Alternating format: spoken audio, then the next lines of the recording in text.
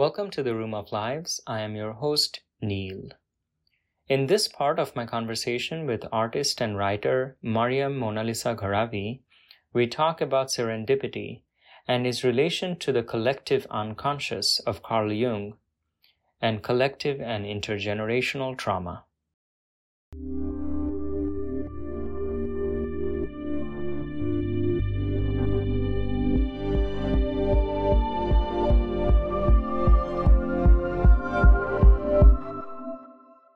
The serendipity thing, I had a thought about that. Yeah. I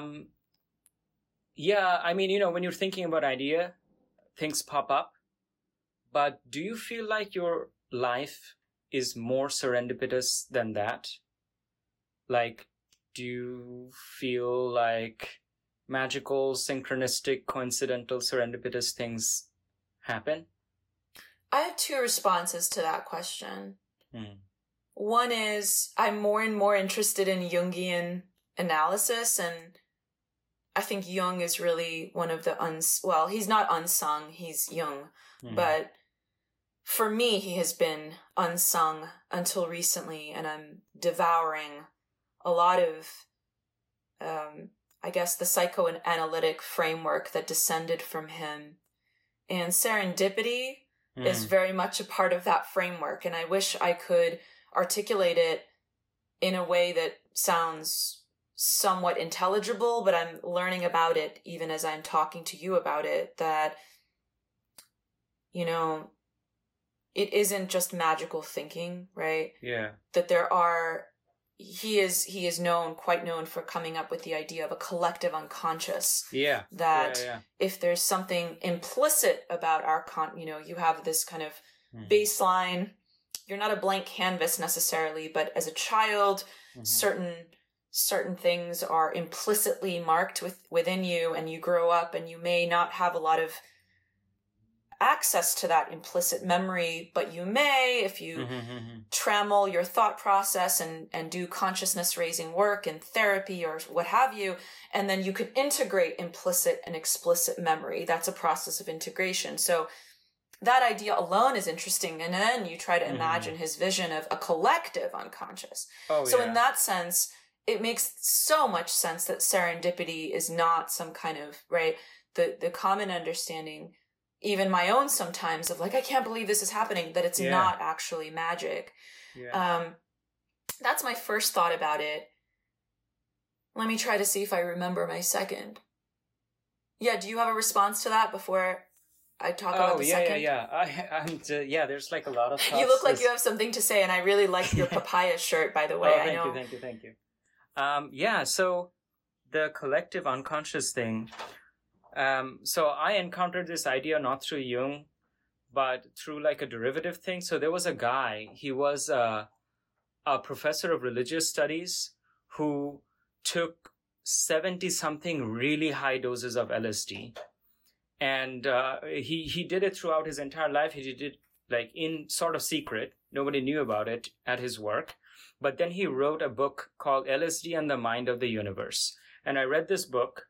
And in this book was the first time I learned of the concept of the collective unconscious, because he was saying that on like moderate doses of LSD, what happens is that you kind of sink deeper into your psyche, and things that are underneath your psyche, under the visible layer, starts coming up, but it's still your personal psychology.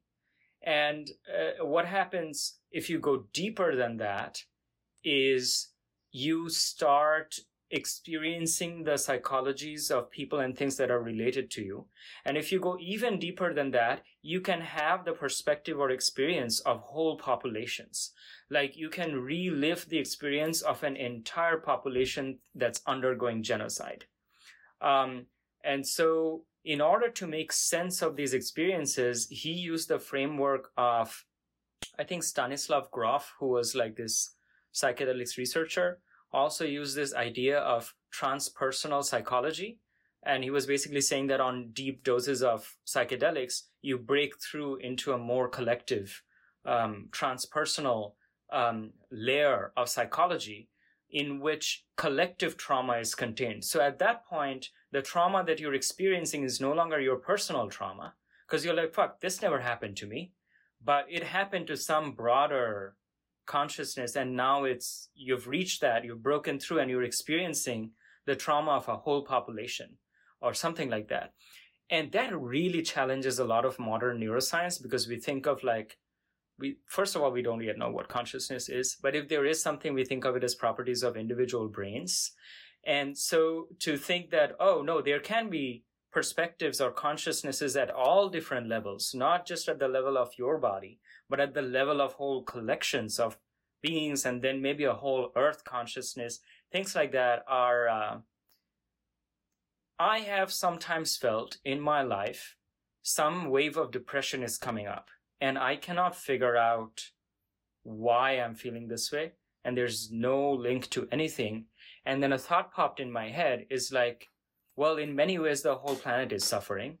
And if all our psychic energies are interconnected in some kind of underground current and we don't really know, then it's constantly mixing. And if there's suffering going on elsewhere, it's not too surprising that at some point it can flow through me, because I'm part of this and I have no idea why I'm feeling this way. And I also had the idea that it is part of our duty to experience the trauma of the universe. I don't know if though duty is the right word, but it's just because we are off it, we are going to experience it. There's no way for us to be able to completely cut us off from the trauma of other people. And thank God, because if that were the case, then, you could just split the world into the haves and the have-nots and it would work fine. But it constantly keeps leaking, And so it's because of this leaking that's empathy. And so you cannot stop the suffering from entering if it's happening elsewhere. So in a way, the thought that I had was that let's be thankful for this. This is what keeps the universe going, is because we feel each other's suffering. And on the note of Jungian, I haven't read much of Jung, but what I understood was that one difference between the way that he writes and the way that someone like Freud writes is a kind of dichotomy, where I see that there's a kind of Western analytical, more male ego, where it's like, I'm gonna analyze you, and then there's a different kind of psychology where I think it's a little bit more humble, where it does not come so much from a place of ego. And I don't know, I'm just kind of talking out of my ass here. Yeah, but to go backward from the very last thing you said, one of the reasons I am so drawn to the Jungian psychoanalytic lineage is some of the people that come from that, like Bowlby and Ainsworth, whose names are maybe becoming more popularized given the popularization of attachment theory, have a lot to kind of offer. I tend to think of attachment theory as one of the great gifts of Western science. I would honestly, without exaggeration, put it on par with penicillin.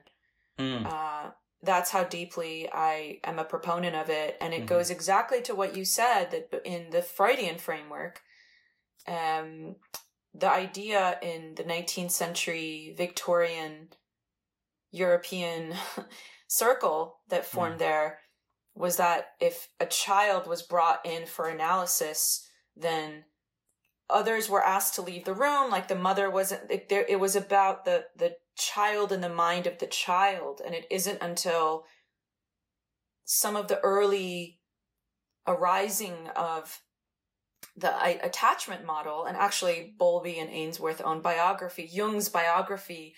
I like to read these like Wikipedia biographies of these people, because you can kind of see how the relational fraying or the displacement of relationality in their own early childhoods.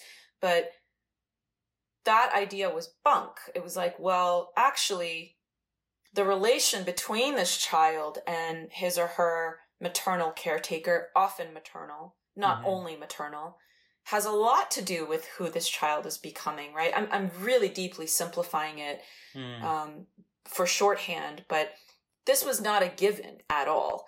And so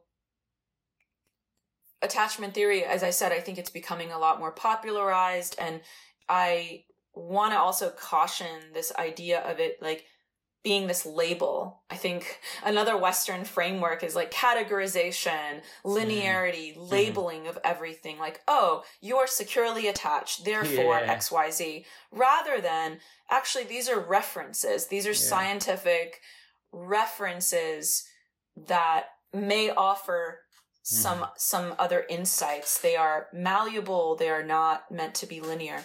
Going back to a collective unconscious, and again, I do really enjoy evidence-based work. It makes a lot of sense what you say about some of these controlled experiments with psychedelics, of course, and even outside of that, in the field of epigenetics, I recently learned that the epigenetic framework is particular around the mother line. In other words, the epigenetics and whether or not certain markers of genes are turned on or off for, say, collectivized trauma, generational trauma, etc., much of that is seen to come through a matrilineal line.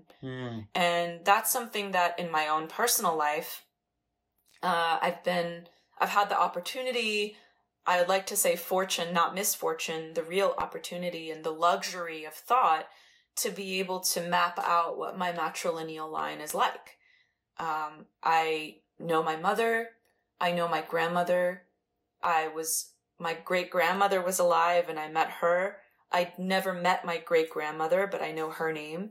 And I have a little bit of an idea around what not as much as I'd like, not as much as my, research can carry me yet. I have some idea of what it was like, what these women's lives were like. And not to sort of envelop everything in one big truism, but if it's also true that your grandmother is in some way carrying you because she's carrying at 5 months, the female fetus is also being born with all of her eggs, so your grandmother is carrying you, then it would make a lot of sense given hormones, given all of the many, many processes that are happening inside the physical and emotional. These things are not separate. The emotional, physical body of these women, it would make sense that I am somewhat at least capable of being the beneficiary of their trauma or their triumph. And that's something that I sit with all the time. The second part I was going to mention to your question about the question you brought up earlier about serendipity is, I don't know if this is related to what we're talking about, but I think what's been very dissatisfying for me as someone growing up in the culture, whatever culture you want to say, just growing up in this society, is how much we're taught to centralize ourselves in our lives, that we design our life, that we lead our life. And I want to question that. And I'm in the process of really deeply questioning that thesis. I know the work of many religions is to center not you, but to center God.